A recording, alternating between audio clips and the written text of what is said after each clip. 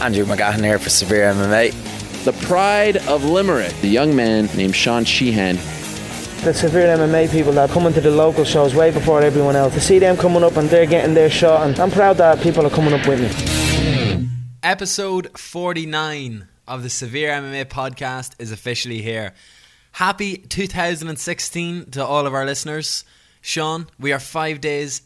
first things first, Andrew McGahan joined, as always, by the beautiful Sean Sheehan. The Christmas cobwebs are just about clearing up now, Sean. I'm getting my introductions back to normal. A little bit all over the place there, the first 10 seconds. I think we've pulled it through. I don't know. Do you want to start again, like? I'd rather not. Okay, we'll keep going. Sure, it's a new year and new year, new me. Having a new start, like exactly. Come on, get with it here. You have thrown me off a little bit here, though. I'm scrambling. I want to ask how your New Year's going. It's all right now. I can't complain. You know, Christmas is good now. Let's elongate on that. The man, people have been crying out for it. I've had people come up to me in the streets. Andrew, what's the story? No podcast over Christmas. Talk about real cold turkey. You know, not just talking about Christmas dinner a few days later. I said, lads, the prima donna himself, Sean Sheehan, felt he was overworked. He needed the time off. He needed the Christmas period. What do you have to say to those people, Sean? That UFC 91, 94 nearly killed me, let's be honest. We shot the three of you lads over, the four of you or whatever, over in Las Vegas, swanning around the place, going to Hooters, eating wings and stuff. And Sean here, and he breaking his arse, putting up embeddeds, doing about 800 articles. You know, I needed a break, like, let's be honest. A well-deserved break. Burnout. But I feel it came like last week about last Friday. I was like, oh, I'd love to do the podcast now. Like, you kind of miss it too, don't you? It's like Stockholm syndrome or something. Yeah, it's like you absolutely hate it, but you have to keep doing it. No, it's like heroin. I enjoy doing it. What? Like, that's not what you said to me off air 2 minutes ago. No, I never said that. That's total lies. It's bullshit. But you get anything nice for Christmas anyway? I got very little for Christmas. I didn't want a lot. Shit growing up, isn't it? Well, my mum and dad had me with Vegas that time, so I expected nothing else off them, and I asked for nothing else. But I got a new watch, nice. A couple of little bits of training gear, and a flight to Lisbon at the end of this month. Oh, you didn't get much, you fucking prick. Well, no, the flight, it was a Ryanair flight. Okay. So yeah, when I say, I don't mean that in a now you've made me sound like a dickhead. Yeah, you are a dickhead. Like, that's correctly made you sound like a dickhead. No, that's unfair. No, that's true. McGregor Goat, your man on Twitter, will be onto you now after this. Oh no, he was on to me today already. He said only betas need alarm clocks. I was like, that man is honestly my favourite Twitter account. Me too, I love him so much. Everything that I put up on Twitter, just I get called a beta by this man. And obviously he can't recognise a real alpha male when he hears one. I got him on my side there about 3 or 4 months ago. He was abusing me just as bad as he was abusing you. I think he's on our side in general, to be honest. He's only been a crack. Like. But yeah, I got a sweet Severe MMA cup. I saw it. Sweet. And there's one for you as well, actually. I hear there's one for me as well. When am I gonna get it? Maybe you're boycotting Bama. Oh no, sorry, you're not boycotting Bama. You're boycotting live MMA. Yeah, I don't like live MMA. It's better watch it at home, like. So you can listen to the expert analysis of Joe Rogan. Yeah, exactly. Yeah, exactly. I like the kind of the camaraderie of it and everything, but the actual watching the fights, you're better off watching them at home, to be honest. Yeah, being comfortable. Unfortunately, I did not have the most comfort in order to watch Joseph Duffy last week. I was at work, so standing in front of where the glasses are, if we're picking up glasses, if someone wants a drink, obvious enough, because that's what glasses are used for behind the bar. I had taken 2, so they're stacked in 3s. Can you visualise half pints stacked in 3s? I used to work in a bar. Go on, yeah, I can remember. Excellent. So I take 2 out from a middle row. Yeah. Put my phone on it, balancing. Oh no, sorry. Take a full row out. Oh. Put a bar mat on top of it. You know, like that you do shots on. Yeah. Stuck my phone in between the rubbery bits and let it lean back onto the glasses behind it. Perfect. So we had a little screen that was under the counter that no managers or management could see, and the three, although it did look inconspicuous, the three of us standing right next to each other at one corner of the bar and the other side of the bar completely empty, and 2 floor staff leaning in behind, looking underneath as well. So I think I was benefited not hearing Joe Rogan's commentary. Oh well, there Was he okay in that fight? He was grand. It was a kind of an easy fight to commentate on, like, so wasn't too bad. I am. Before we get on to the fight discussion, I have this day in history for you. I saw it on Facebook there. I figured you would like it. What happened this day 10 years ago? 2006, 5th of January. I don't know. Tell me. Nemanja Vidic work permit was granted, fuck. allowing Man United to sign the Serbian. You're depressing me now. Oh God, I like Man United. The glory days. Like I gone full Sinead O'Connor with Man United. Like, oh God, it's so bad. What? Oh Jesus, the United gone so shit. Like, can we just take a minute to appreciate the fact that I played the Foggy Jew / Notorious, a super Patrick Timmins Ward production, New Year's Eve in the nightclub. Sweet. When I was DJing, it went down a hit. Had to be done. Like. Also had this lad come up to me and ask. I was expecting to ask for Taylor Swift. He had a note written on his phone saying "Severe MMA ? Is Makwan Amirkhani really joining SPG Ireland?" Yes, someone else asked that as well. Yeah, because he was meant to be there. So don't know what's going on. Yeah. Did you see, actually, this is MMA talk as well, did you see Jose Aldo was included in the Forbes 30 for 30? Yes. That's weird. That's just weird, isn't it? It's a bit of an odd, like, he's the only MMA fighter in it. Yeah. One of the top 30 most influential. But sure, look, he couldn't last 13 seconds, yeah? Get onto his Instagram and comment that. Oh my but it's weird, God. like, there's someone like McGregor or Jones or Rousey or... You know, there's other... It's weird. It's a weird one, isn't it? Like, I'm not taking anything away from Jose Aldo. Like, he's a great fighter and all.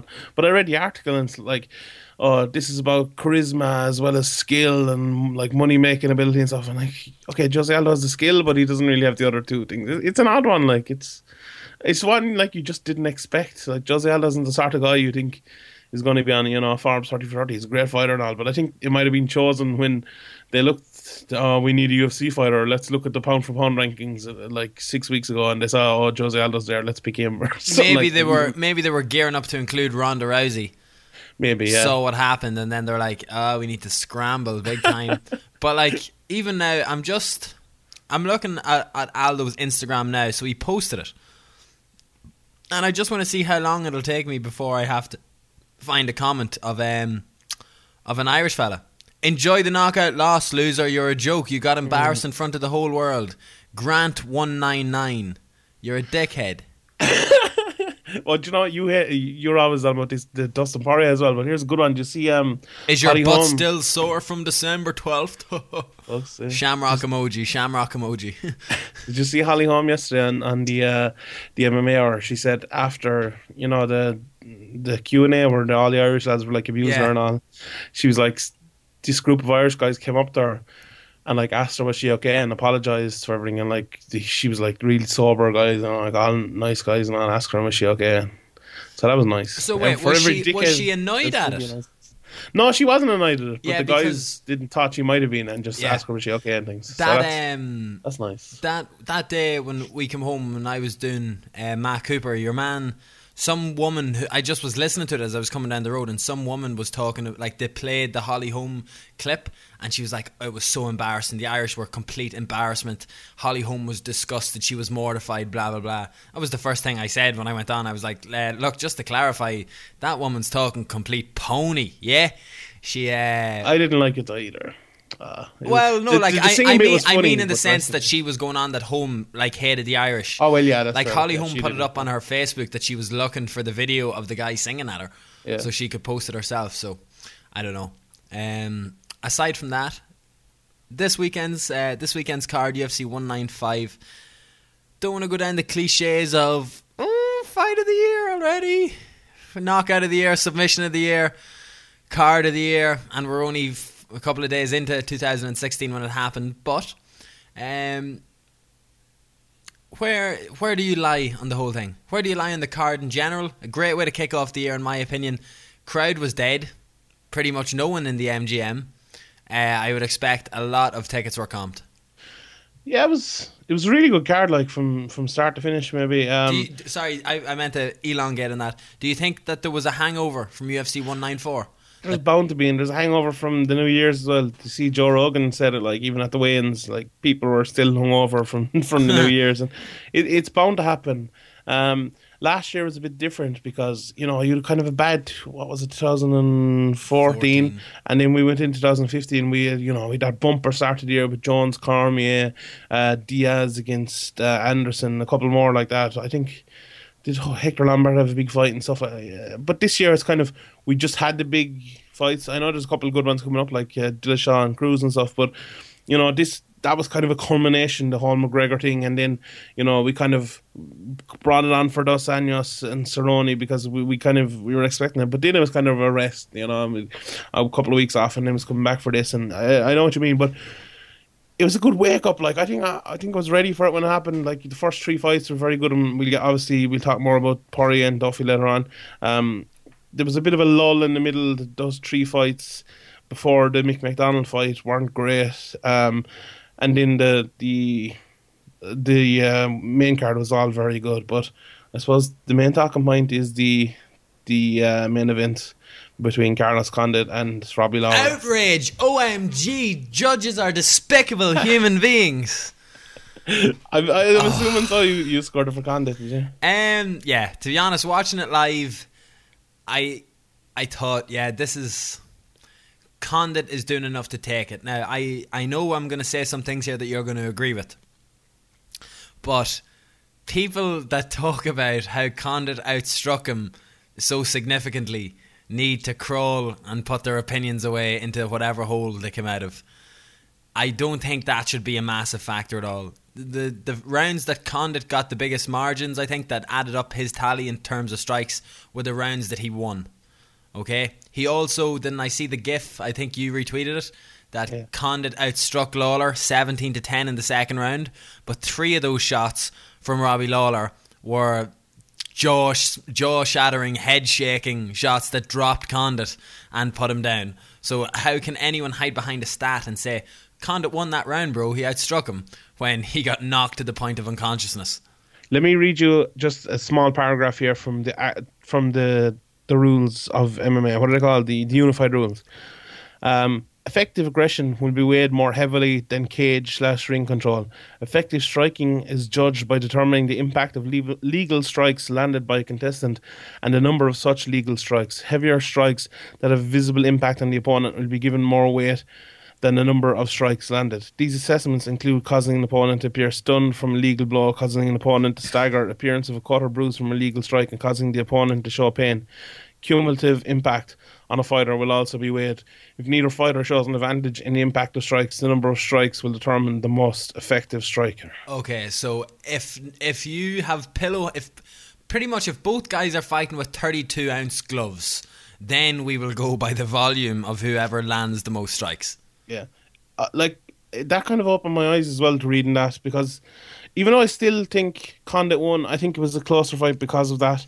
You know, when you take that interpretation of the rule into play. And that is the rule. Like, I think I've done it, and I was talking to Patrick Wyman in privately actually about it as well, and like, I think a lot of people do it. I've definitely done it, and he said he does as well. Like, take volume, you know, into account too much. The volume isn't the most important thing, actually, if you go by the unified rules, which we are going by. It's actually power strikes, and I know damage is kind of a word that's argued over so much, because people take damage as, oh, you have a cut in your face, you have a red face, but no, that's not that. Damage is landing hard strikes, and okay, damage is not the word to use because that's not the word in it, but that's kind of what it is. Violence is also the word you can't use, Sean. I like to use the word violence when it's a violent fight, but I don't like to use the word violence. Like that fight on Saturday wasn't a violent fight. Like, I think Robbie Lawler against Rory McDonald was a violent fight. But anyway, that's off topic. Just on the fight, right?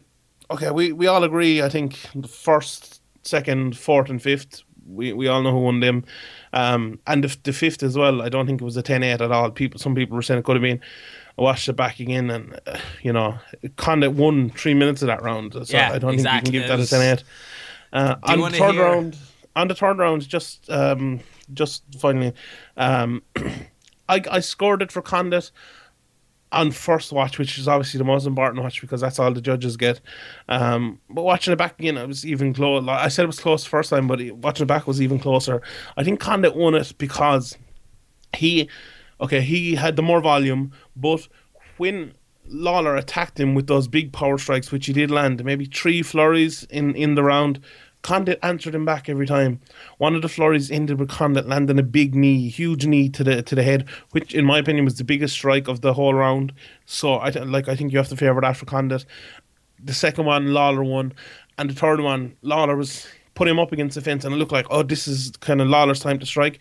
And then Condit came back and hit him with 2 lovely, powerful right hands off of the back foot when he's back against the cage.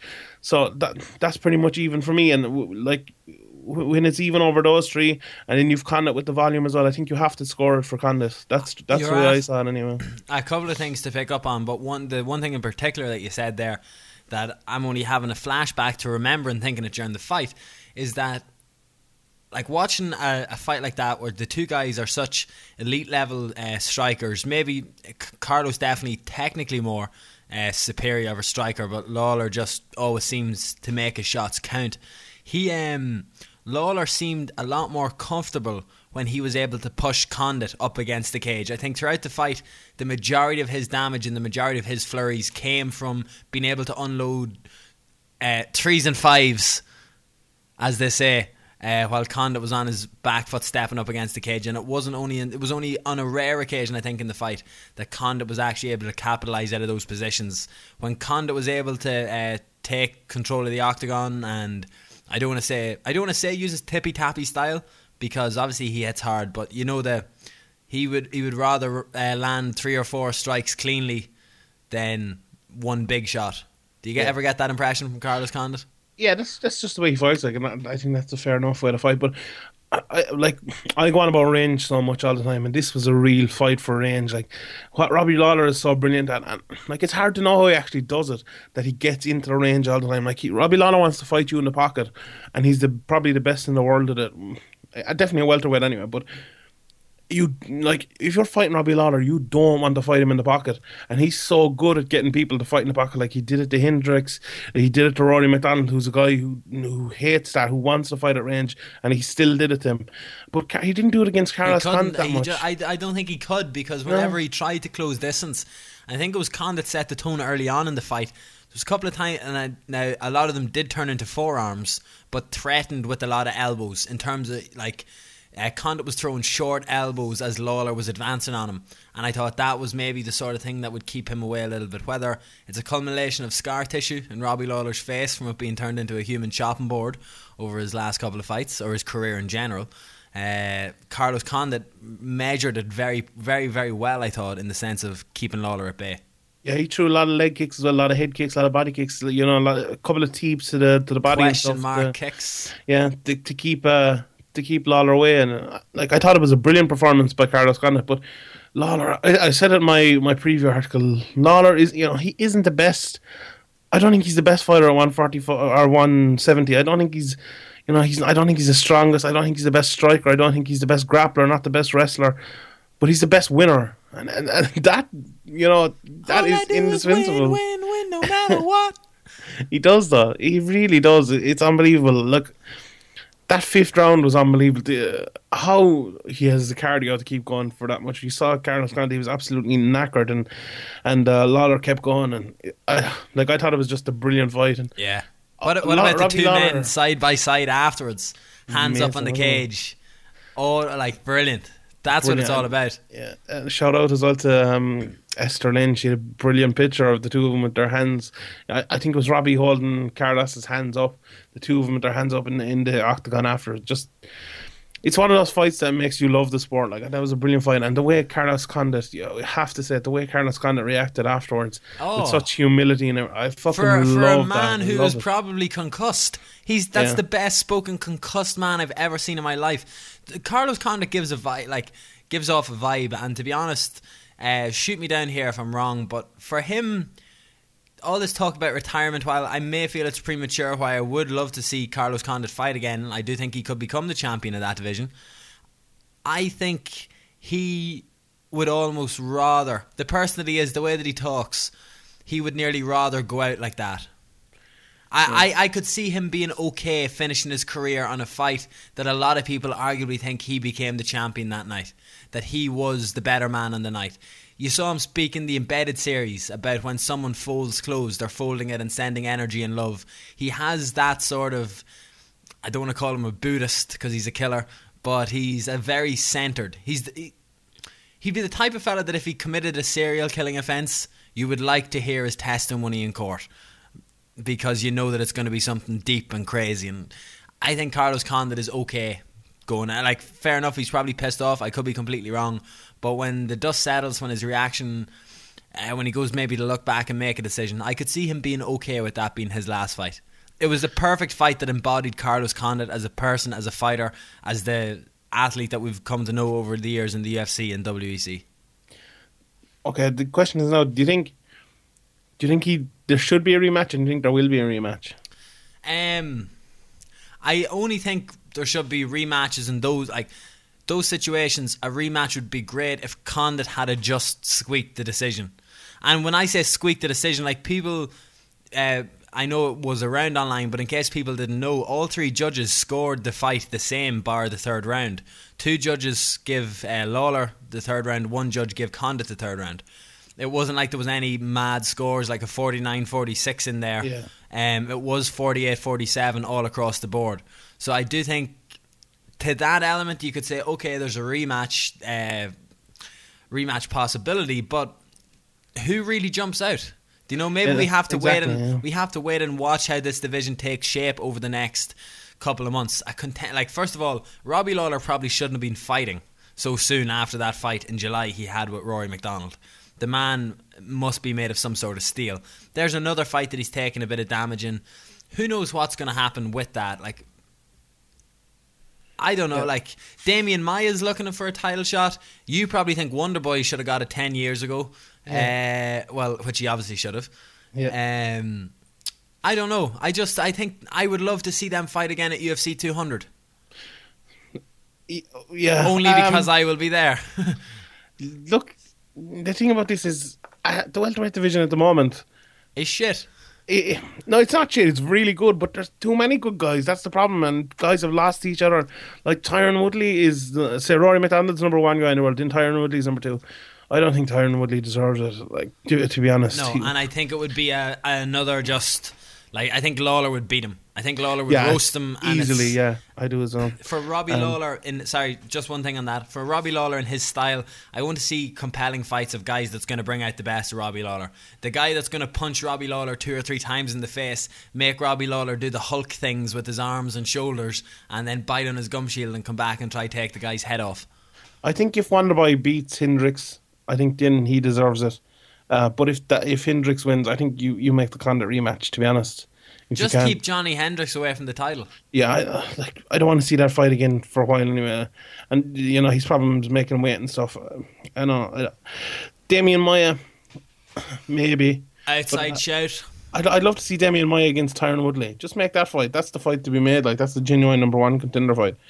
So make that fight and let them fight the winner, whoever it is. But yeah, I'd like to see the rematch. And I'm not the biggest fan of rematches. I spoke about it here before. But in the division at the moment, I think it's the right thing to do. Look, on the damage thing as well. Obviously, it was a tough fight and stuff. But I don't think Condit said he'd have broken toe. Okay, that's a couple of months or whatever. I don't know, whatever else. But he should be okay to come back. I don't think there was any real serious injuries for either of them. I don't think either of them really concussed. I know both of them kind of got knocked down and stuff, but I don't think there was big concussions or anything, so I'd say they should be okay. Just the last thing before we get off this fight, I know you touched on it earlier, but I have to mention it, the stats, the striking stats for each round. Everybody take this. Let's see, it's 23 minutes into recording. Take the next 6 minutes to go make yourself a cup of tea, and Sean will just be finishing off now on this rant.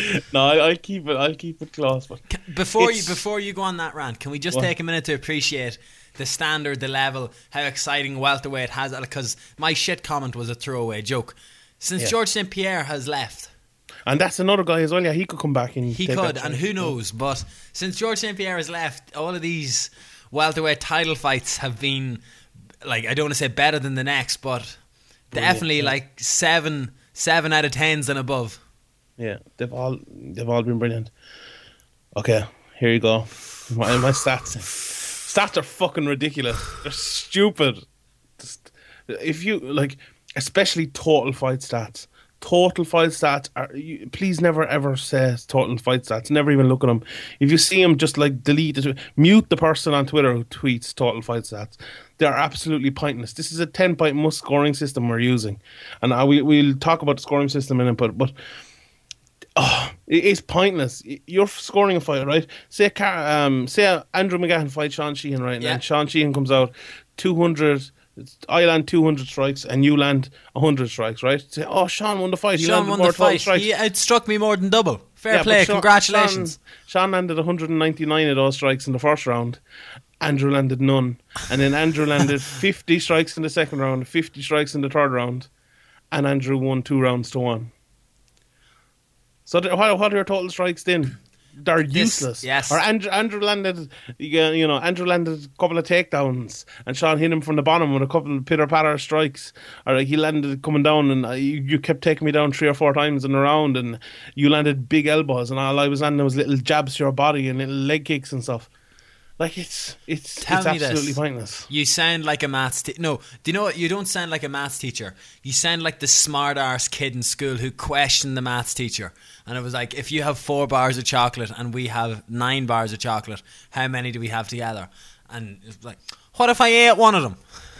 Do you know, like Tommy Tiernan the other night on did you see him with Aisling Daly? Yeah, it was actually funny. It was actually quite good. But on that episode, he said something like, if you have 1 bowl of cornflakes and another bowl of cornflakes, how many bowls of cornflakes have you got?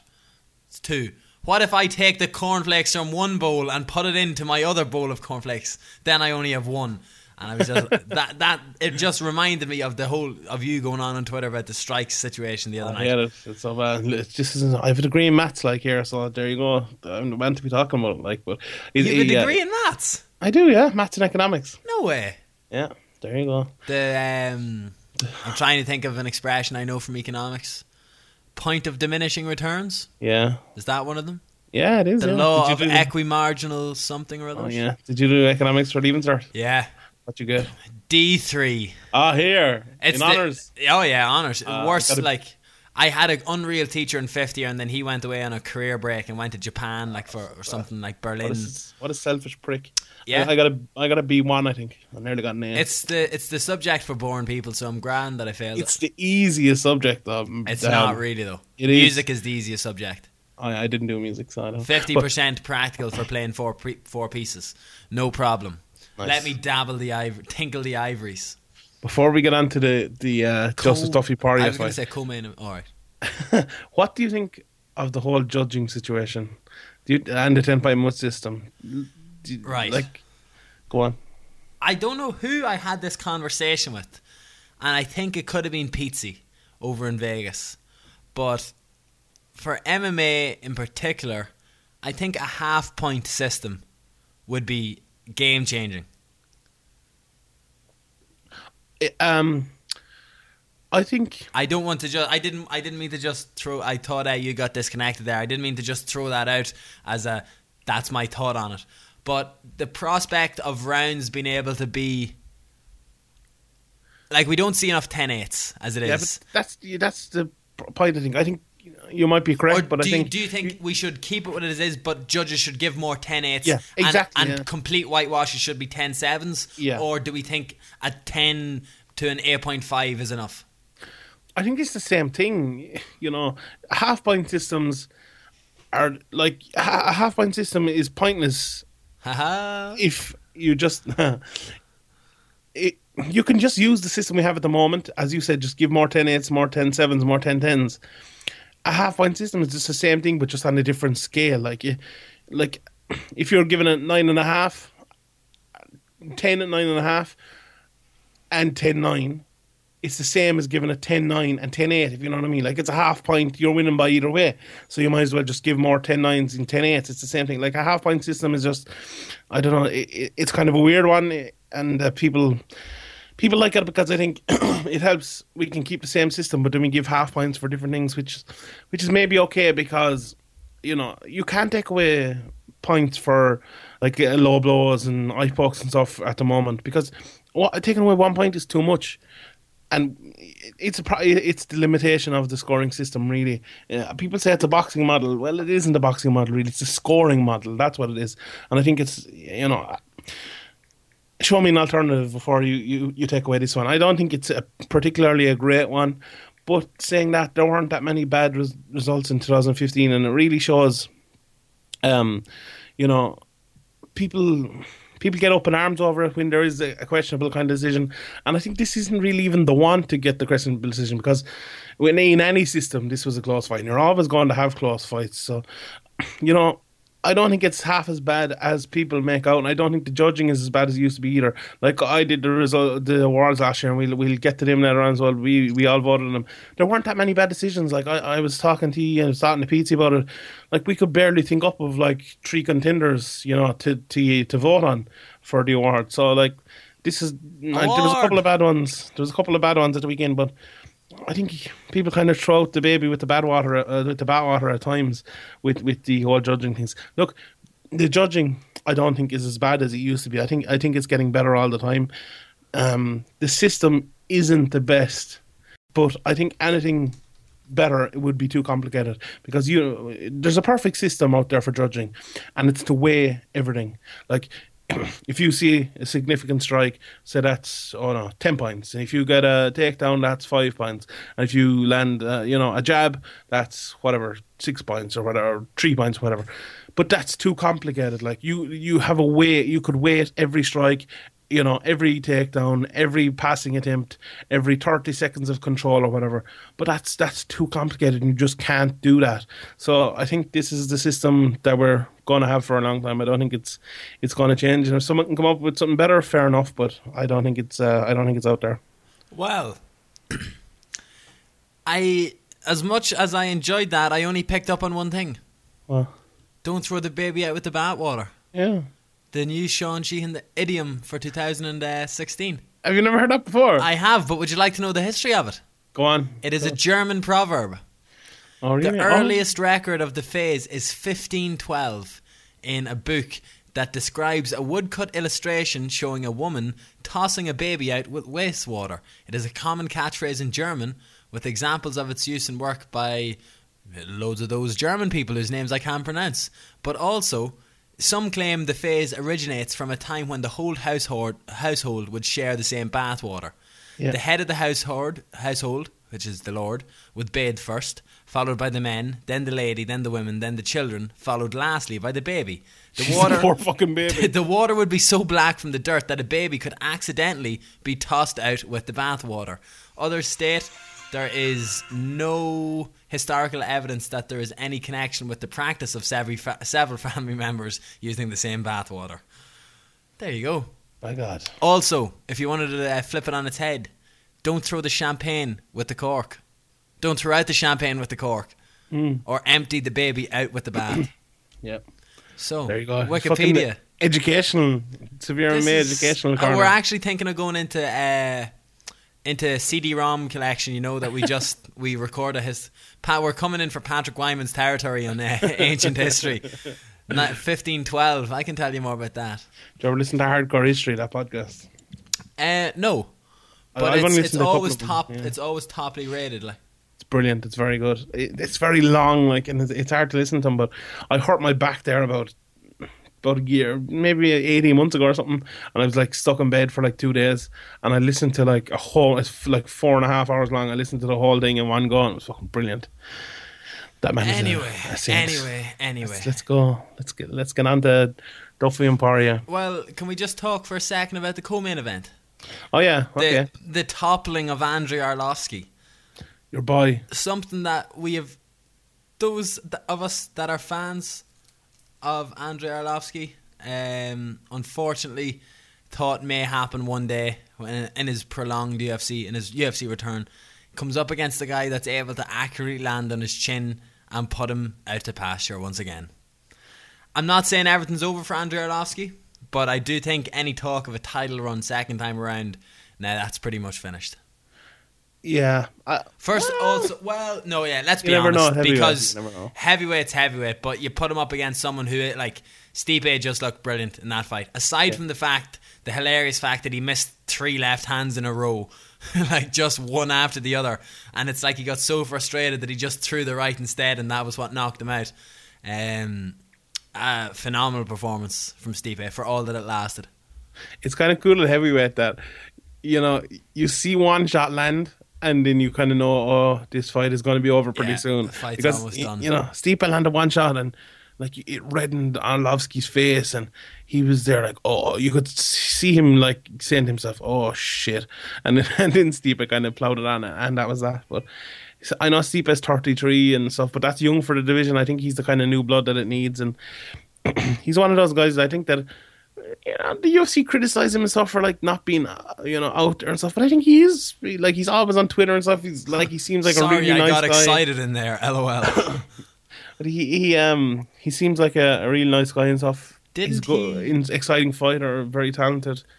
Didn't he use a text-based emoji recently on Twitter during the week? Did he? Do you know from like the 90s, the way you can have and then it looks like their hands are pointing up because they're forward slashes and back slashes. Yeah. I think he put something, he's like, hey, so I lost the run of myself a little bit. I enjoyed it. Haha. And then posted one of them. I was like, good man. That's the way to get yourself into title contention. He follows me on Twitter. There you go. That's enough. Yeah. Well then. That's enough. That's enough for me. Anyway, Joseph Duffy. Speaking of a man that follows, he either follows me on Twitter and he saw the tweet, or he searched the name Joe Duffy today because I said, as I put up last night on Twitter, he finally did it. I don't take credit for many things, Sean. Yeah. But if I was able to go and find the audio clip right now, I'd pull it up for you straight away.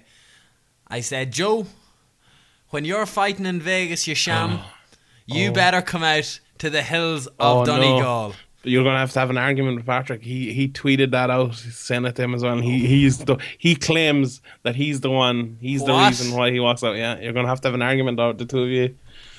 You're going to have to settle this inside the octagon. Can I just say, first of all, the song is brilliant. Yeah, it's good, yeah. Yeah, it's good.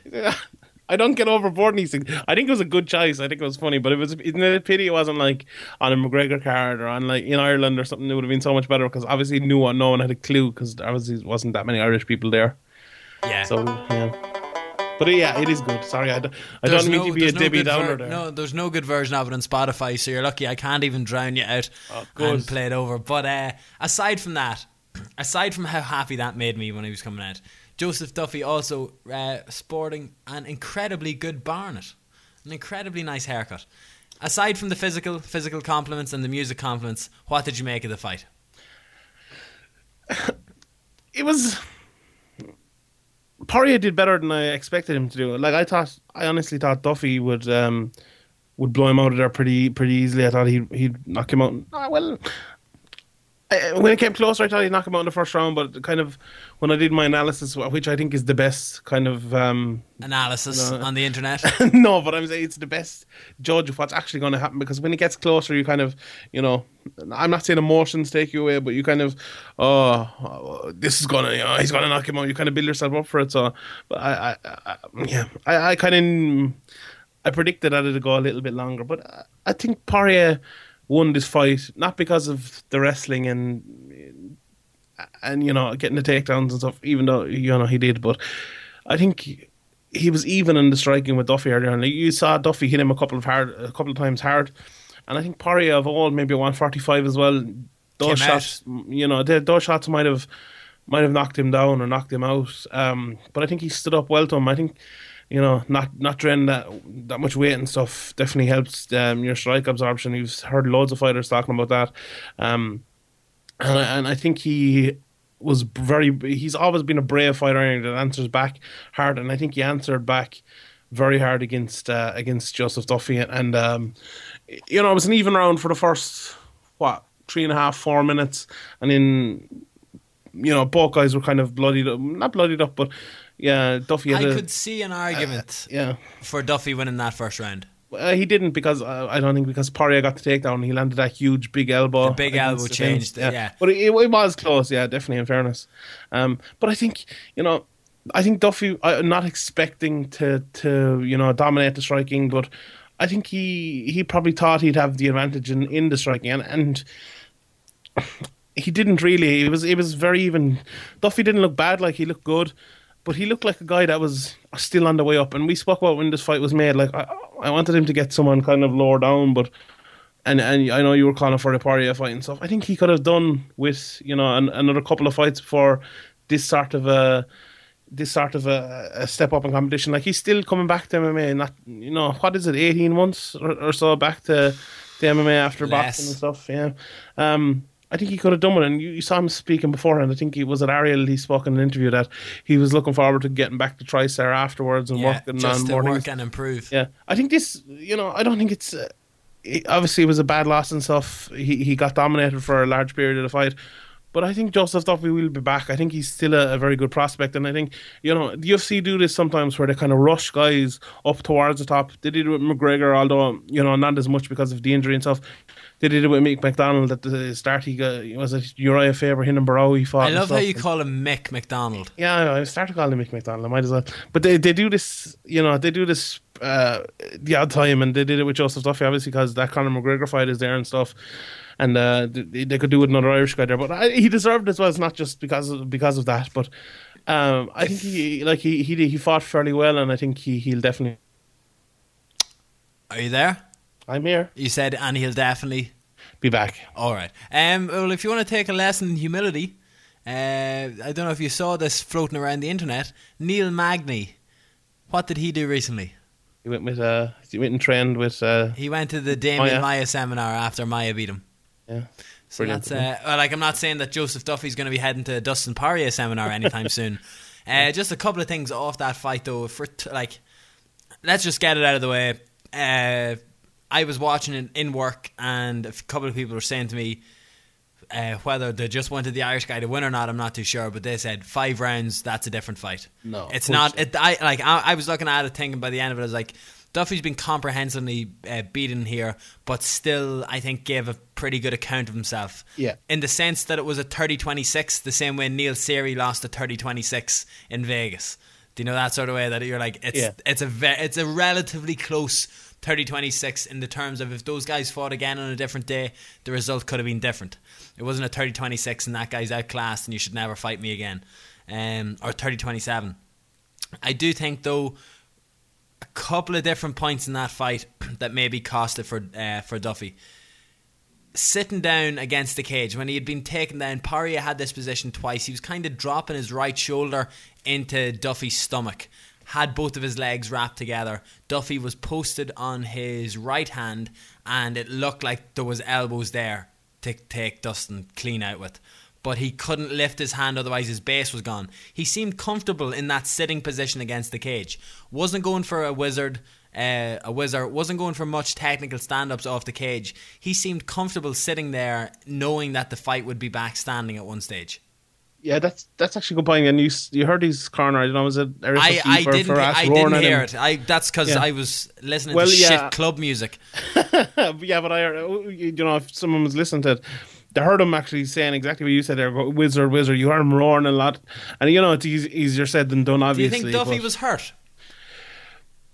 He's not the guy that's going to come out and say it, but I do. I think that he has the size over Poirier anyway. Do you know what I mean? Poirier is even small at 155. And one of the reasons that I thought he was going to lose the fight, to be honest, it seemed like he's far too emotionally invested back in these fights again. UFC embedded one of the series. Poirier was working out. He was hitting pads. Looks at the camera and he says, "I'm going to be the champion in 2016." Walks away, comes back, and fuck anyone who says I'm not. Why do you care what other people have to say? If you think you're going to be the champion, okay, don't come back and say it, and fuck you if you don't believe me. Do you know? Yeah. I was looking at it thinking this is all signs leading up to him being emotionally invested again. He said something to Duffy at the weigh-ins. Duffy laughed him off. Duffy still it seemed again. without wanting to be in any way disrespectful in any way, shape or form, some of Duffy's shots, I think towards the second and third round, were pushing off Poirier as opposed to connecting with Poirier.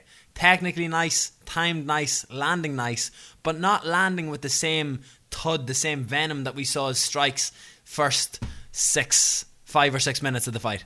Yeah, but I suppose that's to be expected too. Like, he took, there was a lot taken out of him in that first round. As you said, that elbow was serious. Yeah. And the fact that I was convinced, watching that live, that elbow went in, I was convinced Poirier was going to sink in a darce. Yeah, I thought he was going to catch him. Or some sort of 10-finger guillotine Peruvian necktie. Just the way Duffy's neck went down after he got hit with the elbow. I was like, oh, fuck, very good survival. Duffy's eye closed up as well, and I can only. I've never been in the position, obviously, but I can only imagine how tough that is when you're basically fighting with one eye, for most of the fight. And the people who said, if it were in 5 rounds, Duffy would have won. I don't think they would have, but I don't think Duffy would have been finished either. He wasn't as bad as the Paige Van Zandt beating, but he didn't show one bit of quit in there one time, and which was a couple of guys could have. And that's why I think even in article afterwards, just the recap of the fight, I think this will be a good thing, and I think Eric O'Keefe actually put up on Facebook or something that this will stand to Duffy in the future, and I really think it will. I'd like to see him, get a couple of fights against Ivan George, maybe caliber guys, and then move up to Diego Sanchez is there, Paul Felder. Exactly. I think we've guaranteed that we're going to see him in Dublin if there's a card this year. I can see him being on that card, especially after being off the last one. He would want to do it.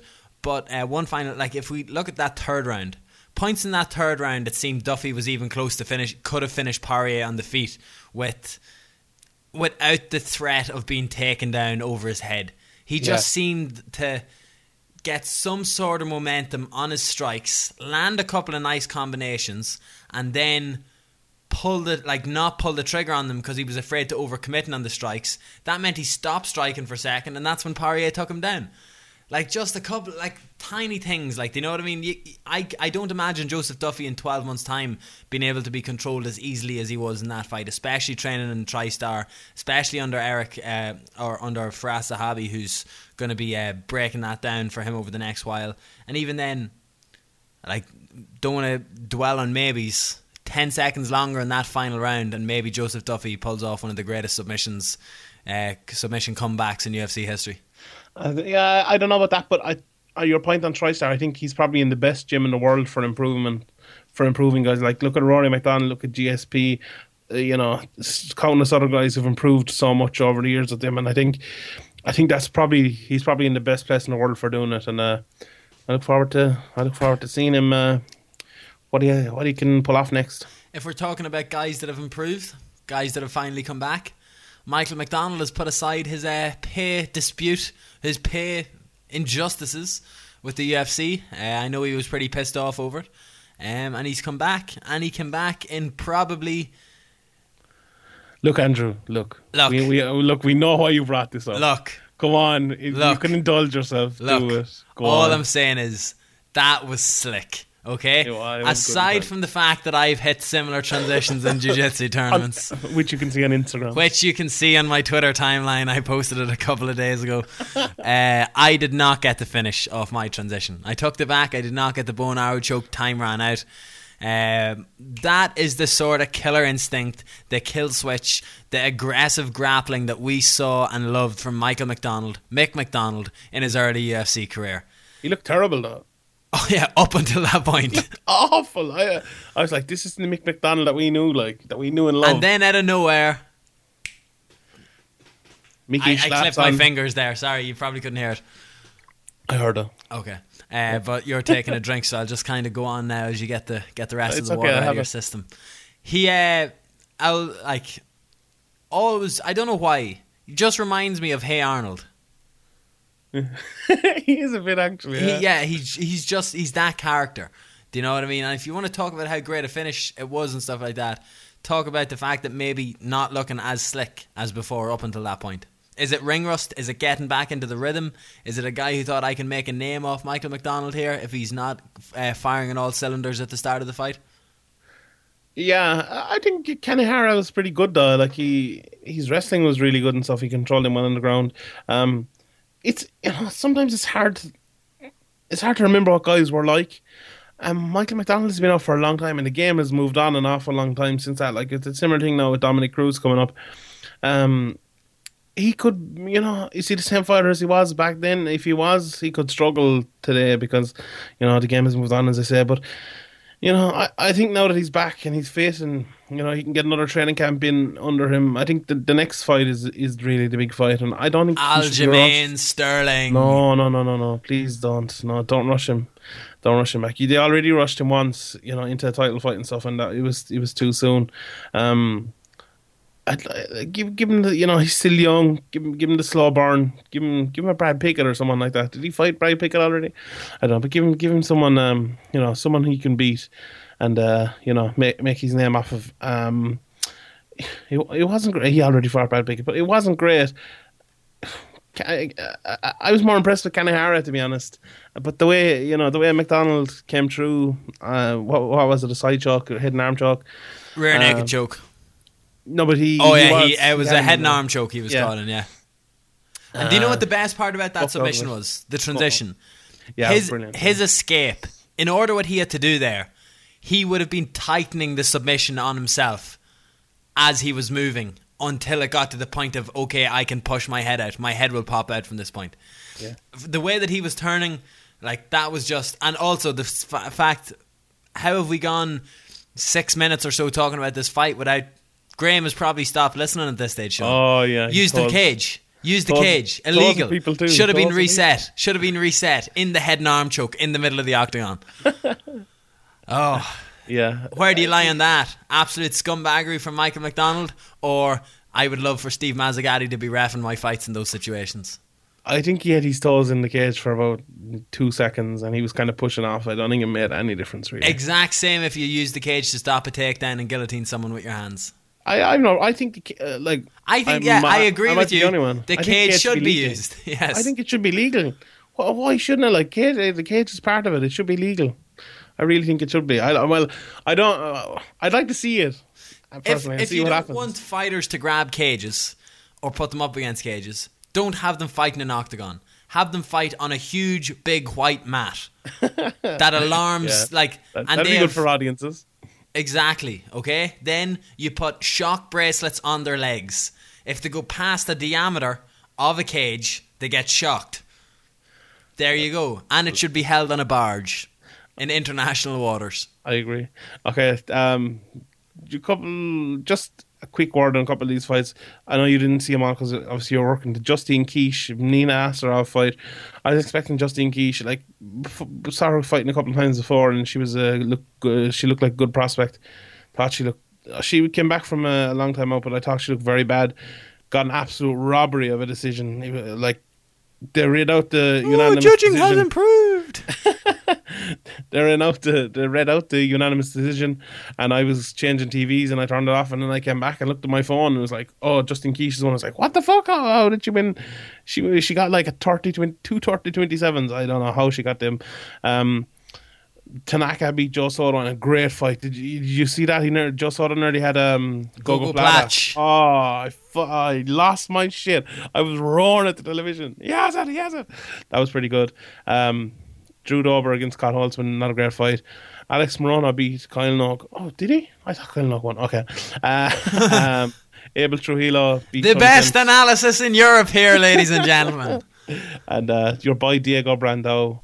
Okay, just before we get on to Diego Brandao, on the point of Diego Brandao, before we talk about the submission, fair enough, getting highlight reel chain submission is bad enough, but to have it done on you by the guy with arguably the worst nickname in UFC history. And worse hair.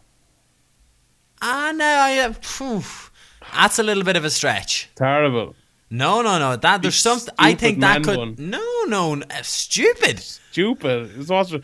That guy should be given a bonus for that haircut. A fucking haircut bonus. It's terrible. Give him money to get a haircut, like, is it? Exactly, yeah. Or a Dana White job, like, I give that guy extra to get those Speedos off TV. Yeah, exactly. It was worse than that haircut was. Bring back Dennis Allman. That's what I said. No way. First of all, that's the submission sequence. What was it? A standing darce into a one-armed mounted guillotine into a triangle. Yeah, those moves shouldn't go together, but he somehow was able to flow them together. Oh yeah, I remember now. Yeah, Diego could have quit there as well at one stage, but he didn't. I thought Diego was going to go out, look for his way out from the guillotine. When it went in, because the defense, I'm thinking off the top of my head here from what I remember of it. The defense to a darce choke is to go flat on your back. So fair enough, him defending that darce choke could lead to the one-armed mounted guillotine, but absolute wizardry how he was able to transition to the triangle. Yeah, pretty good. And Alex, in the words of The Lonely Island. Yeah, I don't know who they are. No? Alright. I was going to say jizz in my pants. Oh yeah, I do know there. Sorry. Albert Tumanov beat Lorenz Zarkin. Another hotly contested decision. I think it kind of went the right way. Tumanov was putting on the pressure. Lorenz Zarkin, he took him totally out of his game. All he could do was land leg kicks, and I don't think that's enough. I think Tumanov deserved it. There you go. The UFC started in a good way. Anyway, UFC 195. But before we even had to think about UFC 195, I was too busy lubing myself up at the prospect of Crone Gracie's. That was just so uncomfortable there. I thought you were going to Anderson Silva. You didn't know where I was bringing it, and then when I mentioned lube, the throat dropped. I heard you didn't know where I was taking it, folks. I didn't. No. Glorious thigh stomps from Crone Gracie. 2-0 as an MMA fighter. As a pro wrestler and MMA fighter. Probably en route now to the UFC any day now. Crone Gracie, the saviour of the Gracie clan. Not that I care that the Gracie name or reputation gets saved in any way, shape or form, because Crone and Hickson are their own men. And genuinely, I still would have been talking about this submission 56 minutes into the podcast had Crone Gracie pulled off the armbar from his guard pull and risen. Did you watch the whole fight? Yeah, I did watch the whole fight. Did it look a bit weird to you? To me, it looked like an exhibition fight. You thought it was rigged? No, well, I'm not saying that. I genuinely, as much as there was fights at Risen, how dare I say that? Anyone can get knocked out by a kick to the elbow. Did you see that one? Yeah. Jesus Christ. Oh, Mr. Satoshi Ishii, you are a feared, fabled striker. Such power to the elbow. Wow. I don't think the Crone fight was staged. Did you see when he if it was your man mount and the guy just swept him like it ain't nothing twice? It wasn't from mount. It was from knee on bet. The one time he was mounted at one stage, John. He swept him. He was on his way. Was he? Well, yeah. The one that I remember watching, that I remember thinking, oh, Hickson is going to beat the fuck out of Crone for that, is when he was going from knee on belly to mount. Yeah, and there is a point there when you're you have to remember, allegedly, this guy Yamamoto is a Olympic level wrestler. Or did he wrestle in the Olympics? I have no idea. Well, meant to be a good wrestler. Not even and if the fix was in, he would have tapped to the straight armbar. Do you know what I mean? I'd say he jacked his arm going through that. He also, you could say, what is he doing slamming him out of a triangle?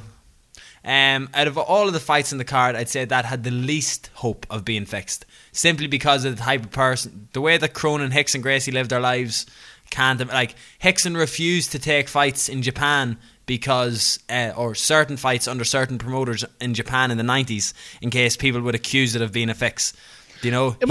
He also didn't want to fight your man Angie. He didn't want to fight that guy in Japan because he's a pro wrestler, and it would have discredited his fighting ability, or he would have discredited his character. I don't know if he had fought that guy, even in a regular fight. The fact that guy had partaken in fixed fights in Japan, it would have fucked Hickson up.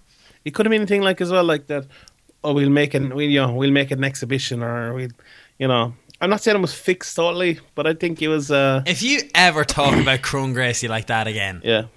Okay, it wasn't fixed. Thank you. Let's be honest. Hey, now say it. He looked fucking. Say it. He wasn't fixed. Hail Crone. Hail Crone. The absolute. He looked terrible. Ice cream Crone.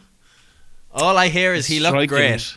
Yeah. What do you mean his striking? The shuffle? You mean the shoulder shuffle to close the distance? Beautiful. I want to see him Ronda fight, Rousey level striking from I Chrome want to see him Gracie. fighting Ryan Hall. I don't. Why not? Ryan Hall beat him up in the feet. No. Well, Ryan Hall hasn't got great striking either now, in fairness. No, he doesn't, but better than Look, you're pushing me here, Sheehan. I'm What? this close. All right? to what? Look, you don't want to find out. I don't even understand why I'm pushing you. You're making What? fun of Chrome Gracie. Oh, no, I'm not. I want to see him fight Ryan Hall. Would that not be a good fight, no? We'll give him time to grow, okay? Crone? Oh, you think Ryan Hall beat him? No, I do not. I thought it went to the ground. Look, we're not going to get to see much Thai stomping in the UFC, so let him fight nobodies in Japan for the next few years, all right? If it was started in 50-50, who'd win, Chrome Gracie or Ryan Hall? I don't know.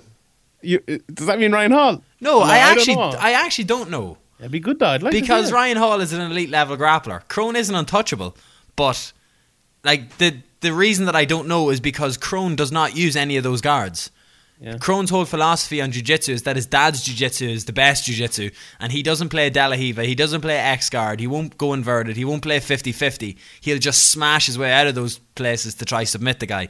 So if you put him fully locked in 50-50 guard, which I don't know how much he trains, like genuinely, if that fight was made, I could see them not training 50-50 guard the entire time because my dad's jiu-jitsu is going to be okay. Yeah, they're used to doing that with striking. What? They're used to doing that with striking. Yeah, what would you? Right. Before I disconnect Sean Sheehan from this, anything else worth talking about? Oh yeah, that guy. Bob Sapp. God almighty, he fought me, did he? What was your many what? Akebono. Oh, it was like, first of all, what happened that fight? It was called off halfway through, and Bob Sapp was given the win. He got caught, did he? I watched it in bits. I didn't watch it live. Like Bob Sapp, literally for the first time in years, actually tried to win a fight.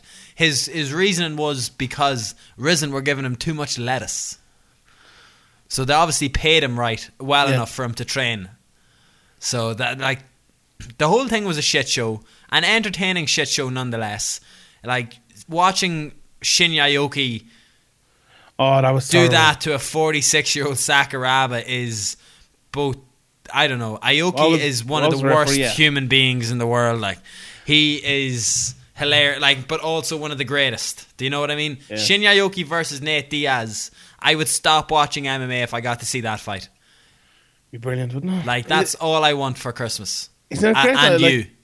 If you get a big name like Shinya Aoki, you can make a shitload of money out in Asia fighting on these cards that pop up, once a year. They'll pay you a good bit of money. Like, yeah, he's a maid. Like, never has to fight anyone any good. It's brilliant. Like, and gets to wear spats. Speaking of guys who don't have to fight anyone any good, Fedor came back as well. I thought he didn't look okay. He's fighting a 2-0 guy who was really 1-0 in Jaideep Singh. He looked okay. Like, he looked pretty fit, and he looked, he's decent shape. Okay. Yeah. Look, I'm happy for him. He came back. I think Karim Zidan over in is it Bloody Elbow? I think it's Bloody Elbows, but yeah. He said Fedor got, I think, 1.2, 1.3 million for this fight. Crazy money. Which is brilliant. That was the whole objective of the fight, for him to come back and make some money. So he's booked again for April as well, I believe. Hopefully they'll give him someone a little bit better, maybe. King Mo. Why don't you fight King Mo? Let's just talk about, like, Fedor made 1.2 million for nothing. King Mo made 300,000 for nothing. Yeah. Do you know what I mean? He had the easiest. A lot of man he was fighting wasn't bad, like, in fairness, but he did knock him out well. For what? Your man he was fighting wasn't bad. In the final, Polish guy, yeah. Yeah, but there was some knockout. It was like good yeah, Tekken style face plant. Your man just stood there human slug style face plant. Face down, ass up. Good one, alright. Fair play to King Mo. Getting shit done over there in Japan. That's where and he got to wear shoes.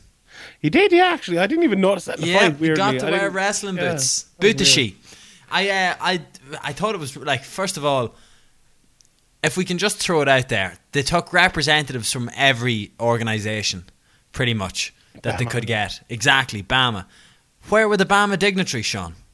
Why weren't they sitting with Saki Baba?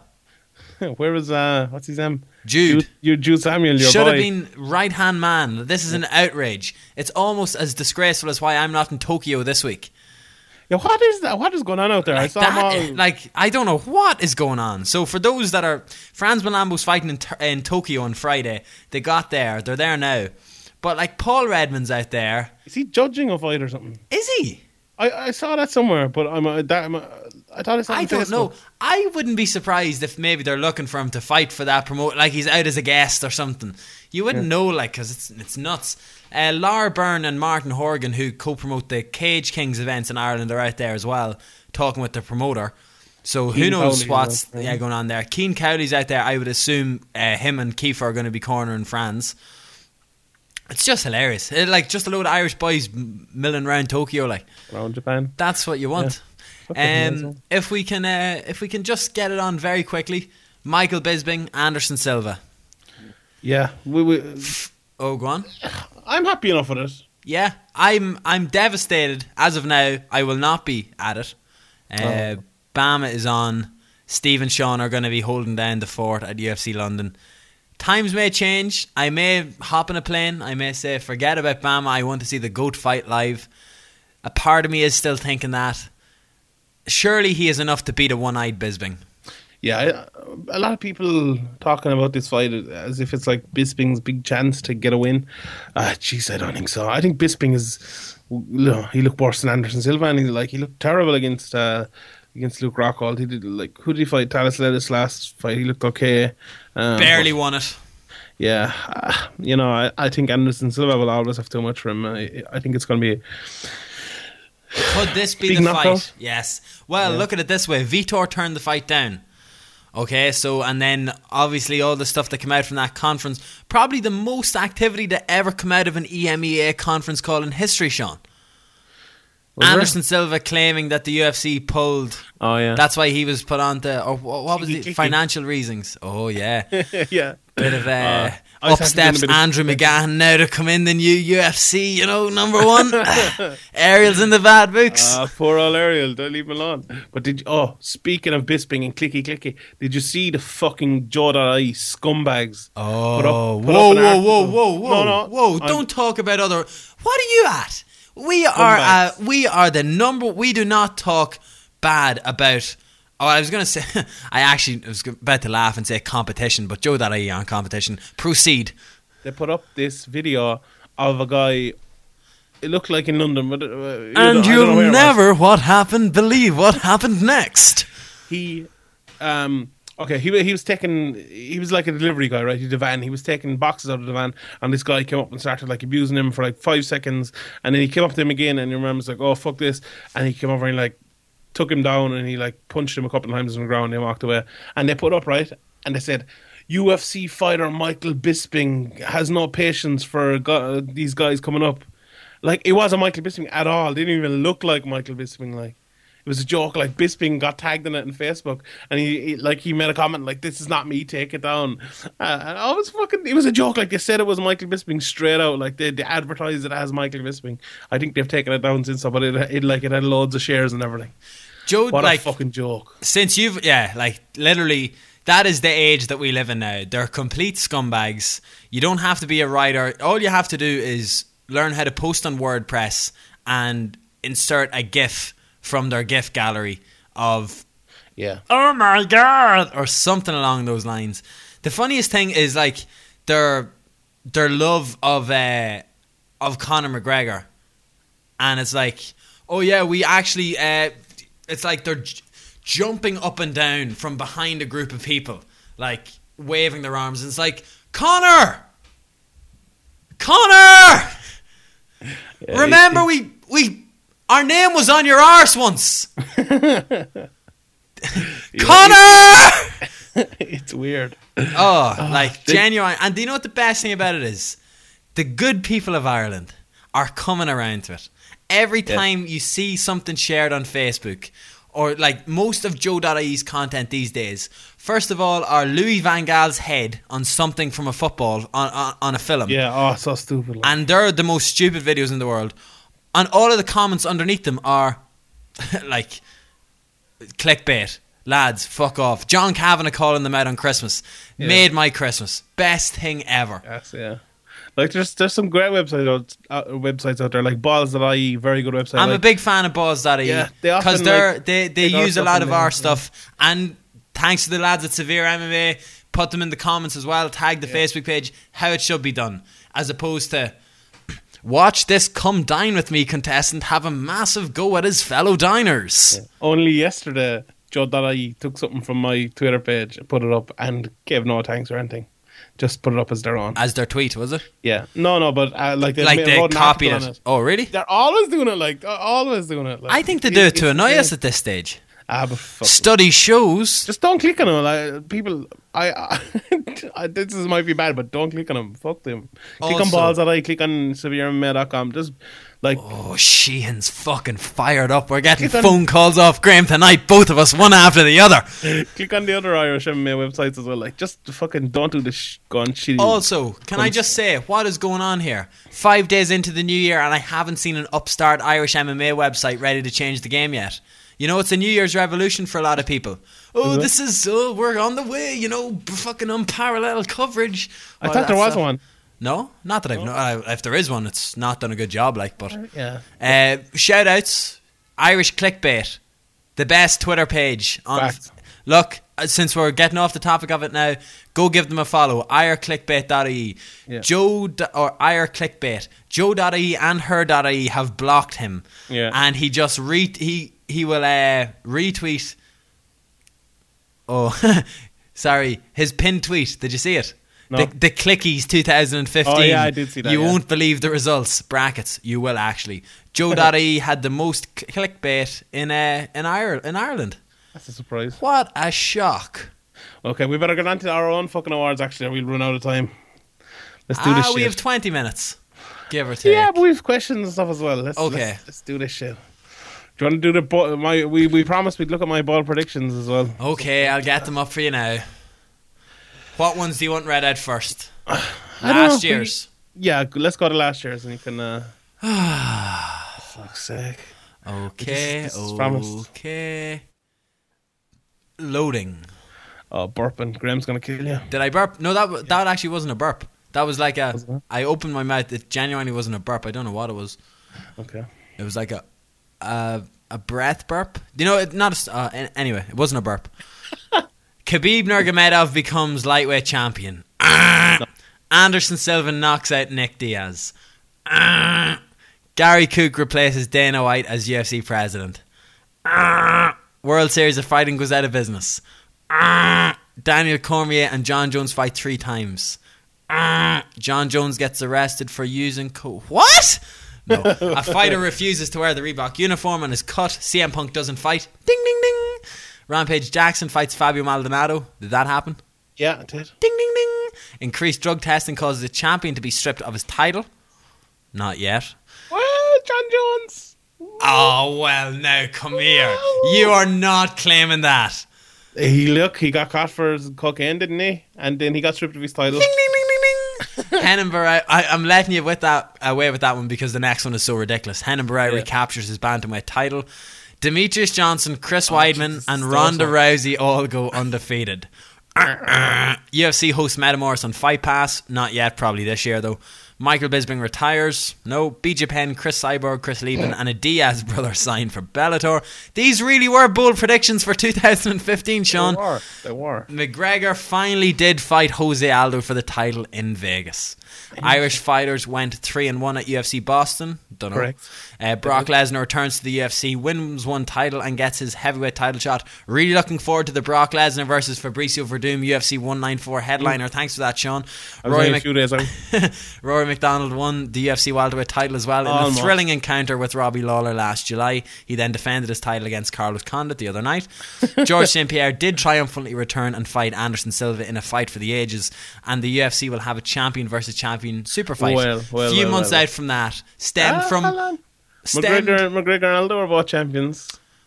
Verdum and Kane were both champions. Okay, I'll give you that one. Now, this year's. These are good, I like them. 20 bold predictions for 2016. In no particular order, by the way. Conor McGregor will beat Frankie Edgar and win the lightweight title. Wait, Do you mean in no particular order 1 to 20, or No, in I no mean particular that one, order yeah. McGregor will win the title and then beat Edgar maybe afterwards? Yeah. Okay. Alistair Overeem becomes the UFC heavyweight champion. Ben Henderson signs with Bellator.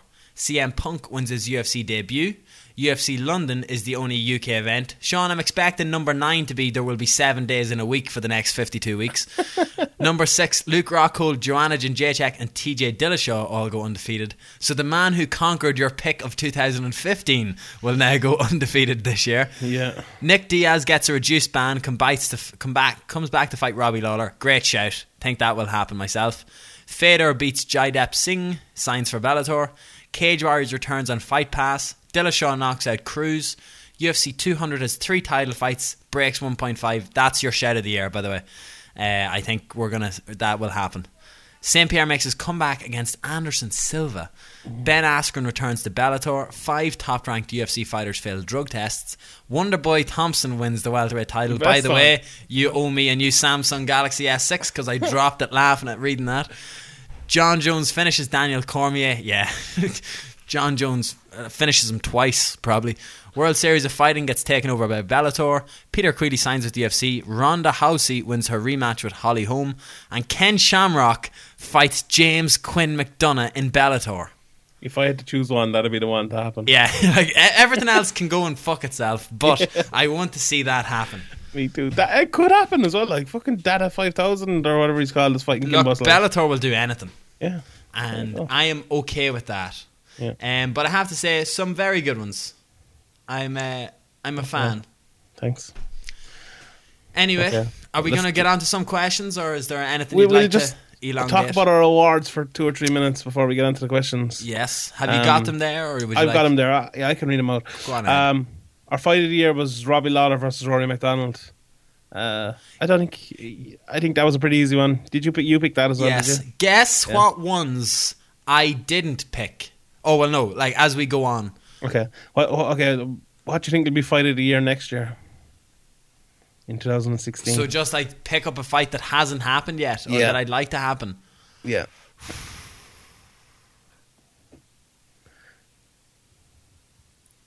No, I can't.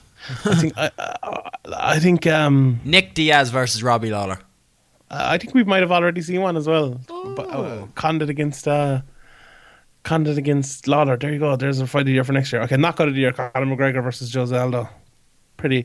I think Holly Holm had a good shout there as well. But we're biased. ConorMcGregor.com. No, I think it was so good. Like it was just. It was like fair enough. Holly Holmes was shocking, but the level of an opponent that Conor performed his on, in terms of being a world-class phenomenal striker, is better than knocking out Ronda Rousey after putting a beating on her for a couple of minutes. Yeah, I think the putting the beater on her thing was the reason why. Took the emphaticness away from it. I think Frank Mir against Todd Duffy was also an unbelievable knockout. There were a few more as well, but I think that deserved it. Submission the year: Verdum against Velasquez. There weren't many great submissions this year, to be honest. I think I voted for Ellenberger. Yeah, you did. What did I vote for? I think I don't know. There was like 4 different choices here. We had to get Dave Fogarty to decide for us. Shout out to Dave. But yeah, it was a tough one to vote for. Fight of the year: Conor McGregor. Obviously, that's a fairly normal one. Who do you think will be fight of the year next year? Conor McGregor also. I think it's going to be John Jones. I think it's easier to come back. Female fighter of the year: Joanna Jędrzejczyk. Holly Holm had a shout, but I think Jędrzejczyk definitely deserved it. She had a better year in total. I know Holly beat Ronda and stuff, but next year could be Ronda's year again, could be Jędrzejczyk. Few people, there aren't that many people who come in the award, I don't think, but I think that's a pretty safe bet. Irish Pro Fighter of the year: Conor McGregor. He's probably winning again next year. Alan Philpott, you were robbed, mate. Next year's your year, son. Philpott was robbed. That Bama title, the Lonsdale title was taken off him. It was a robbery, that was. Irish Amateur of the year: Franz Malambo. There was another tough one to pick. Shout out. Let me Huey wax O'Rourke, lyrical a lot of here. people were talking about. Yes. This year is going to be the breakthrough for the Irish amateur, I think, and especially guys turning pro. But although a quieter year than normal, Franz Malambo went through the World Championships, won the World Championships. Great pro debut, Bama. He's not an easy pick for me because there's guys like Owen Drumgoole, who I know we were pretty much teetering over whether we should give it to him or Franz. Yeah. Owen Drumgoole, who's shown a lot of promise. Hughie O'Rourke, who's shown a lot of promise. This is the year for those guys. Do you know what I mean? This, for me, Amateur Fighter of the Year is the guy that has successfully closed off his amateur career and made a good transition into pro. Yeah, definitely. Irish Female Fighter of the Year, obviously, Aisling Daly again, but there's a few more coming through. Emerging Irish Prospect of the Year, Peter Queally. You had it out with Daniel Bradley over this. I don't think I picked Queally for the fact that I consider him, he's already an established. Look, I know what you're gonna say. Internationally, yes, prospect. Domestically, I don't consider him one. Yeah.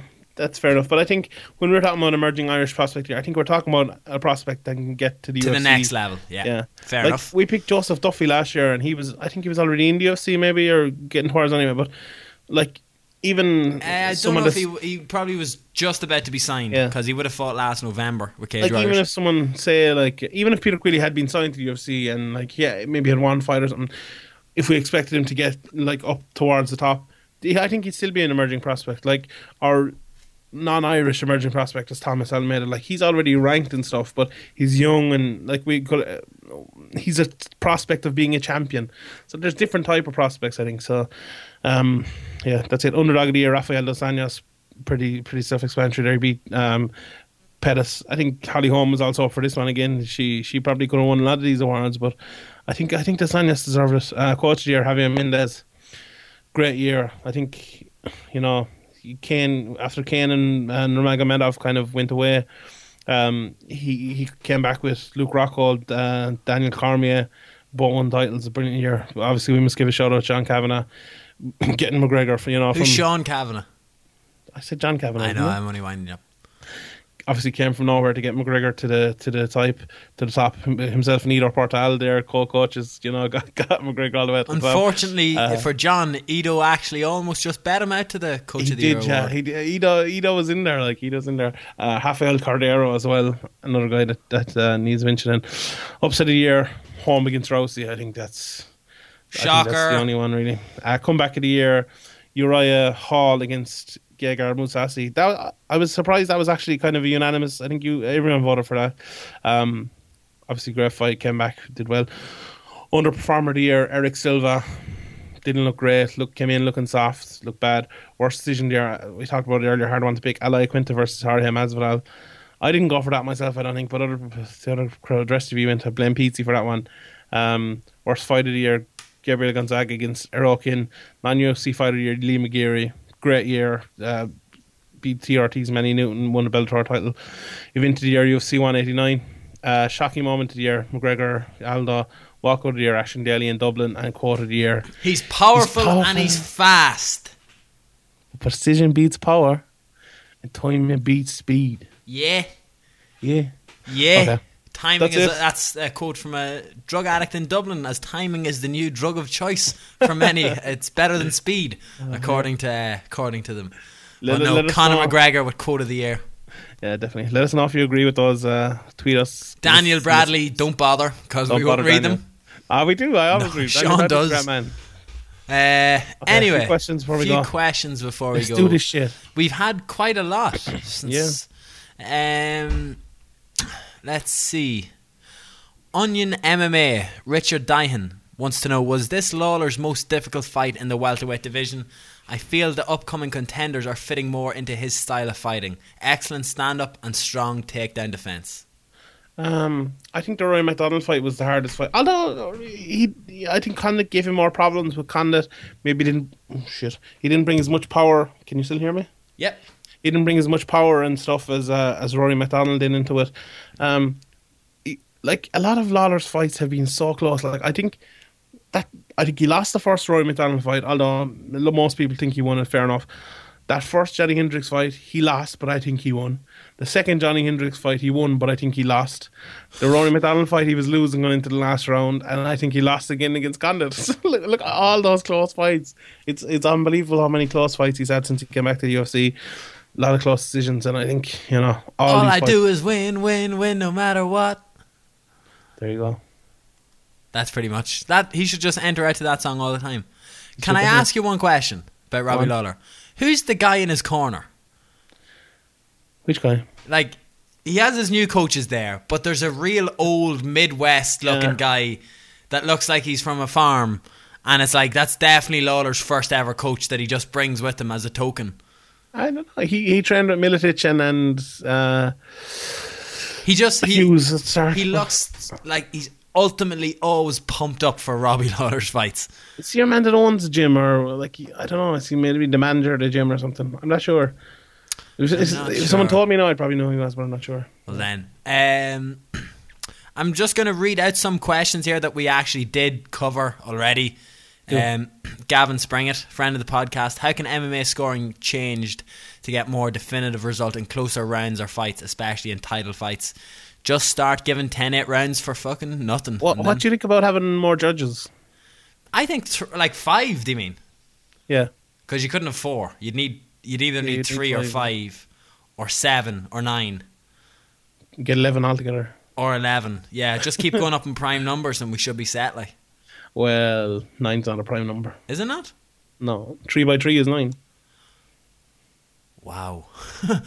Life ruined. Mind equals that maths degree is coming back. Curse you. Who knows? I'd be down for 9 judges sitting around an octagon. I think I wouldn't mind. No, fuck it, keep it at 3. Okay. No, go on, keep it at 5. Go on, get 5. Get 5. Yeah, 2 extra. Convince me. Yeah. 2 more Ben cartilages won't do the world any trouble at all. I'll leave that one go. That was a whimper, Sean. It was good-hearted. It was a joke. Come on. You can rip into Joe.e. I can't have a bit of banter with a friend of mine. Jesus Christ. You'll get emails now tomorrow. Cape May Irish, John Harker. Mayday McDonald title shot or needs more wins? Thoughts on his submission? Is BJJ evolving? Poirier's potential? And favourite 4am fight food? Okay, we've talked about all the... Skip everything. What's your favourite fight food? I used to be do you know what it is? It's popcorn with Maltesers thrown in on top of them. Yeah. But I like know water. you so well. I like water. And cashews as well. Not cashews. What are they called? Pistachios. I had a pizza at the weekend. I had actually as well. There you go. Do you think Condit will be given an immediate rematch, or do you think Woodley will be given a shot? That's from Robert Mannion. Runyon. I think it's going to be Wonderboy. Of course you do. Yeah. Typical. I'd like to see Condit get the rematch, to be honest. Hills of Donegal, cheesiest walkout song. Okay, John Harker, you are blocked and we're not answering any more of your questions. Do you think the UFC will relax their promotion of Duffy now after this blip? Holloway versus Poirier next. What do you think? Winner versus Edgar. Although I'd like to see it. Poirier is at 155 and he shouldn't go back to 145 considering how good he's been at 155. Holloway versus Edgar is something I'd love to see, but again, we're talking about killing contenders from having them fight each other in the welterweight division. We don't want that to happen at 145, especially if McGregor does leave, vacate his belt. That division will dry up fairly quickly. I'd love to see Dustin Poirier against Barboza. That's what I want to see. Excellent. Dustin Poirier and Barboza. Why do you wish that on Dustin? Well, no, I was going to say on Dustin Poirier, but Barboza, you know, once people figure out how to check a leg kick. I pick Barboza to win every fight and then he loses. Yeah. He's just so good, but he loses. Yeah. He's like the opposite of Robbie Lawler. It's like, I can remember, I think the first time I saw him, he fought in a card with Carlos Vermola years ago, and Vermola had ridiculous Muay Thai as well in that fight, or looked good in that fight, and I was like, this guy's definitely going to be... Oh no, he's cut. Future champ. Let's see. For the love of UFC, Luke MMA, a lot of talk about having more judges for championship fights. Sean, what's your thoughts? There you go. 5, yeah, we already talked about. You're in there. Okay, here we go. Daniel Bradley, powerful DB. Of course his tweet would be on a tweet longer link. Yeah. From Ivan George to Dustin Poirier, I think the UFC rushed Joseph Duffy into this fight following the success of the other Irish guy whose name escapes me. Duffy was on the slow build like all the promising lightweight prospects are. After a one-sided loss to Poirier, does he go back and fight someone like Santos, giving him sufficient time to improve? Or since he didn't get blown away in the first round, does he get a fight with someone just outside the rankings like Jim Miller, where a win will probably get him another ranked fight? Sean, you seem to like the slow build, but Duffy versus Jim Miller wouldn't be a bad shout. Wouldn't be a bad shout. if they were to give him someone, of that kind of ilk, I think Jim Miller would be a good choice. But I would like to see him get an easier fight, and then give him a Jim Miller or Diego Sanchez if he comes back up, I think Duffy needs more fights, to be honest. I think, when you're improving like that, you need to fight more and more often. Obviously, he's going to be out for a while now because he got a bit of damage to his face and stuff. But I'd like to see him get a couple of Ivan George type guys, knock off a couple of easy wins, and then give him a fight to get him back into the rankings. I think that'd be wise. There's no rush with Joseph Duffy. Like he's young. He's, as I said, he's not long back to MMA, not long over TriStar Firas Zahabi, and what Firas Zahabi does is breaks you down and builds you back up, and he's still in the process of being built back up. So I think there's a bright future for Duffy. Do you think the UFC go to somewhere in Ireland other than Dublin, like Cork or something? And is the reason they don't financial? I think unless Norman Park goes viral and becomes a superstar, the UFC may return to Belfast. Otherwise, we are going to be in the 3 Arena for the considerable future. Belfast is the only place. There's no other arena anywhere in Ireland. Like Thomond Park. Thomond Park. You could do it in Thomond Park, but but no one would go to that side of the country. Fuck you. Ian Thornton 1-2 wants to know, how does a fight between Poirier and McGregor go at lightweight? McGregor knocks him out badly for Dustin. Let's go through some that we've talked about. FRAAPP on Shaw. Does Condit's loss put him in the third wheel situation like Chad is at 145? No. He's only lost once to Lawler, hasn't he? Yeah. Yeah, you could easily, he could get a rematch straight away, so no. Can Andrew explain? I've already explained how good McDonald and Ortega's finishes are, Will. And Will Martin asked that question. Great man. Merry Christmas, Will. Happy New Year. Merry Christmas and a Happy New Year also. Am I allowed to say I blew my load, Sean? You can say that, yeah. I blew my load, true, Sean. How big of a mistake is Cowboy Cerrone make? Oh, here we go.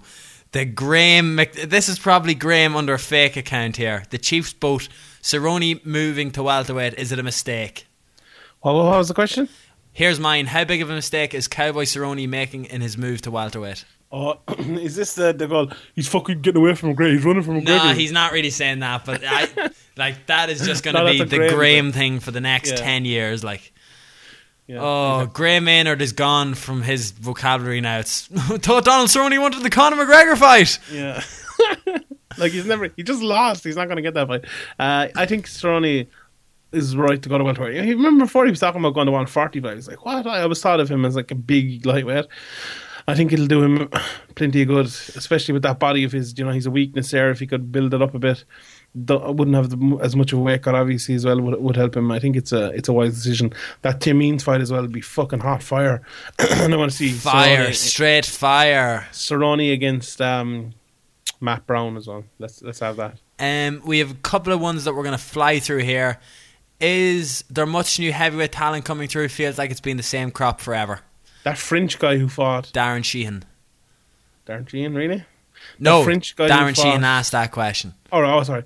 The French guy who fought a couple of weeks ago, the fucking behemoth of a man, Ingon, something like that.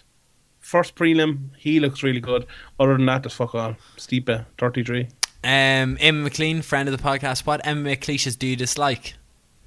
I hate the don't leave it in the hands of the judges. Yeah, crowd. Me too, yeah. That's what he said. I hate everyone. The worst is to beat the champ. You have to beat the champ. When it comes to like a judge, woo! I know Ric Flair, but it's so stupid. I tweeted out this one guy tweeted me and goes, "Look, I think Condit won." But you can't take a belt off of a guy when a fight is so close like that. Yes, you can. That is the stupidest fucking thing. I hate that. And it's amazing how many people say that. It's fucking ridiculous. If Carlos Condit won by one punch, he deserves to win the belt. Honestly. I hate that shit. Alan Horan.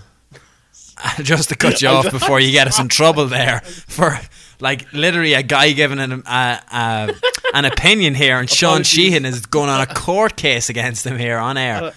Apologies to that. And that is why this guy is an idiot. You're a fucking idiot, but apologies. You're not hashtag Horan. Would you agree the loyal Irish crowd were treated very badly by the UFC, sticking Duffy Poirier on Fight Pass after the Dublin cancellation?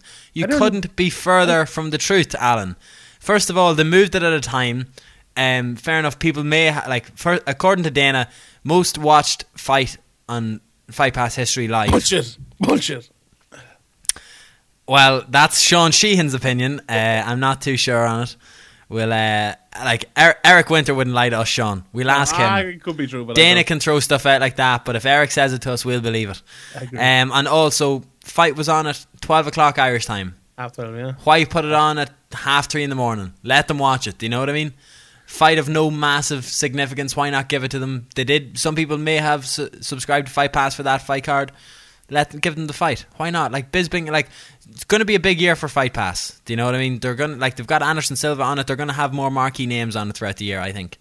Do we think looking for a fight will come to Ireland/Europe? That's from AJK Dublin. Throwing it out there. Yes. Cage Warriors, Fight Pass. Looking for a fight. Put it in your diaries. Yeah, lads there's a lot guys like Franz Malambo and James Gallagher and all those guys. They'll probably be going to UFC, and Dylan Tuke. I could see one of them being, these things aren't, we'll see a fight and maybe there'll be someone good. These are they're going to headhunt a guy. There'll be a fight organised and they'll show up and they'll be expecting him to win. So I could see that happening. Last question. Unfortunately, I have to get ready for the bus, but a few guys have asked similar questions. Aaron Cullen, that's Era 24/7, and the _ Irish Kieran, both friends of the podcast that send us questions quite regularly. Any word on the UFC current TV deal in the UK and Ireland? It's expiring this year. I would expect there to be some sort of noise, some sort of buzz around UFC London. I definitely think that... Let's say it's leaving BT Sport. You'll be able to tell a lot of if it is leaving BT Sport, depending on the promotion that BT Sport give the UFC London event. Yeah. Especially in terms of live studio, live content. It's in London. No excuse not for having the full shebang there. Do you know what I mean? The full whack and taking it. Gareth Davies, he's in his top man, monkey suit, top bloke. Big fan of Gareth here on the Severe MMA podcast. Well, I am. You're not. He's alright, not the worst. Well, he's up there. I just really love you guys. You're passionate. You follow your fighters to the end of the earth. Kind of like a Chris Eubank feeling, in the I was a great cricketer, you know that. Literally, that is how a conversation with Gareth A. Davies will go. Best Throwback Thursday for the day that's in it. Throwback Tuesday. This time last year, myself and a bright-eyed, bushy-tailed Dave Fogarty head to Stockholm for the UFC, for his first UFC event. Gareth A. Davies spent 15 minutes telling us how he was just like Conor McGregor because he has the same sort of aggression and desire, because Gareth was a mean bastard to play against on the cricket pitch. He could be a spin bowler, a cross bowler, and your fucking face bowler. Actual quote from Gareth A. Davies. And also that he grew grapes in his paddock in his garden. Are you a fan of cricket? No. I used to. It made none of that thing made any sense to me, but it was at 2 o'clock in the morning in a 7-Eleven, and Gareth A. Davies was telling me how he was identical to Conor McGregor because they're both Celts. I was like, Bez. He's Welsh, is he not? No, well, he's English, but I presume he's from Wales or something. Yeah, I don't know. Either way, a legend. On the TV deal, a little birdie told me that, not inside information and all, but someone maybe connected said that they expected to go to Sky. So that's, How sure are you? That's it's not. That's an educated guess from that person, not an inside kind of thing. But so I don't know. What did you listen to a podcast from me from 6 months ago? Yeah, that was it. Yeah, excellent. I don't know. I honestly think it's 50-50, to be honest. I don't know. The chips are down. That fella's still there in Sky, that leader of their sports department who hates MMA. He's still there. So we'll see what happens. But they've lost so much soccer and other stuff that he could, and with McGregor as well. That's a lot of, they brought in the hurling and football and stuff from Ireland. They're making a big push into Ireland, and McGregor is probably one of the big sportsmen involved in that push, I believe. Yep. Anyway, An hour and 36 minutes in the book, Sean. 38 minutes. Thank you very much. First podcast of the year. We're approaching our 1 year anniversary of the Severe MMA podcast. You can send all birthday messages, any sort of like presents or like e-cards or emails to 08792. Yo, you did this again. What? Stop doing this. That's the phone number of the podcast. Yeah, it is, yeah. But I like where you pull up my number as well. every time. Yeah, just to do it. But no, otherwise, hopefully the 2 weeks off, the week off wasn't too bad on all of you. You had a great Christmas. You're delighted to hear our voices again, even though the thought of that sounds somewhat silly to the two of us. We appreciate it nonetheless. 2016 is going to be brilliant. Hopefully we've kicked it off in the best way possible without insulting, offending or harming too many people, animal, women or children. Sean Sheehan, if you've got any closing festive messages you'd like to throw out there? Just a happy new year to everyone. Thanks for all the clicks, all the listens and last year. happy Christmases we got on Twitter as well, and happy New Year's. Fair play. You're all thanks to everyone for legends. tuning in. You're a great bunch of lads. Just spread the word. Give us an all tweet. I retweet everything, so if you tweet me, you'll get more followers. People love Sheehan Nation and fucking back anyone who tweets my That's stuff. it. They're a one-man group, a one-man troupe. But if you want to get in touch with us, there are other people aside from Sean Sheehan on Twitter over the next week. None worth following. No. At Andrew McGahan _ at Pete Carroll, at Sever Emma, at Sean Sheehan BA, and of course follow our very own Twitter podcast account, which passed 1,000 followers in the last couple of weeks, at Severe MMA Pod. Sean, I hope, I'm praying you have an inspirational quote to see us out. I certainly do. Andrew, be somebody who makes everybody feel like a somebody. See you next week.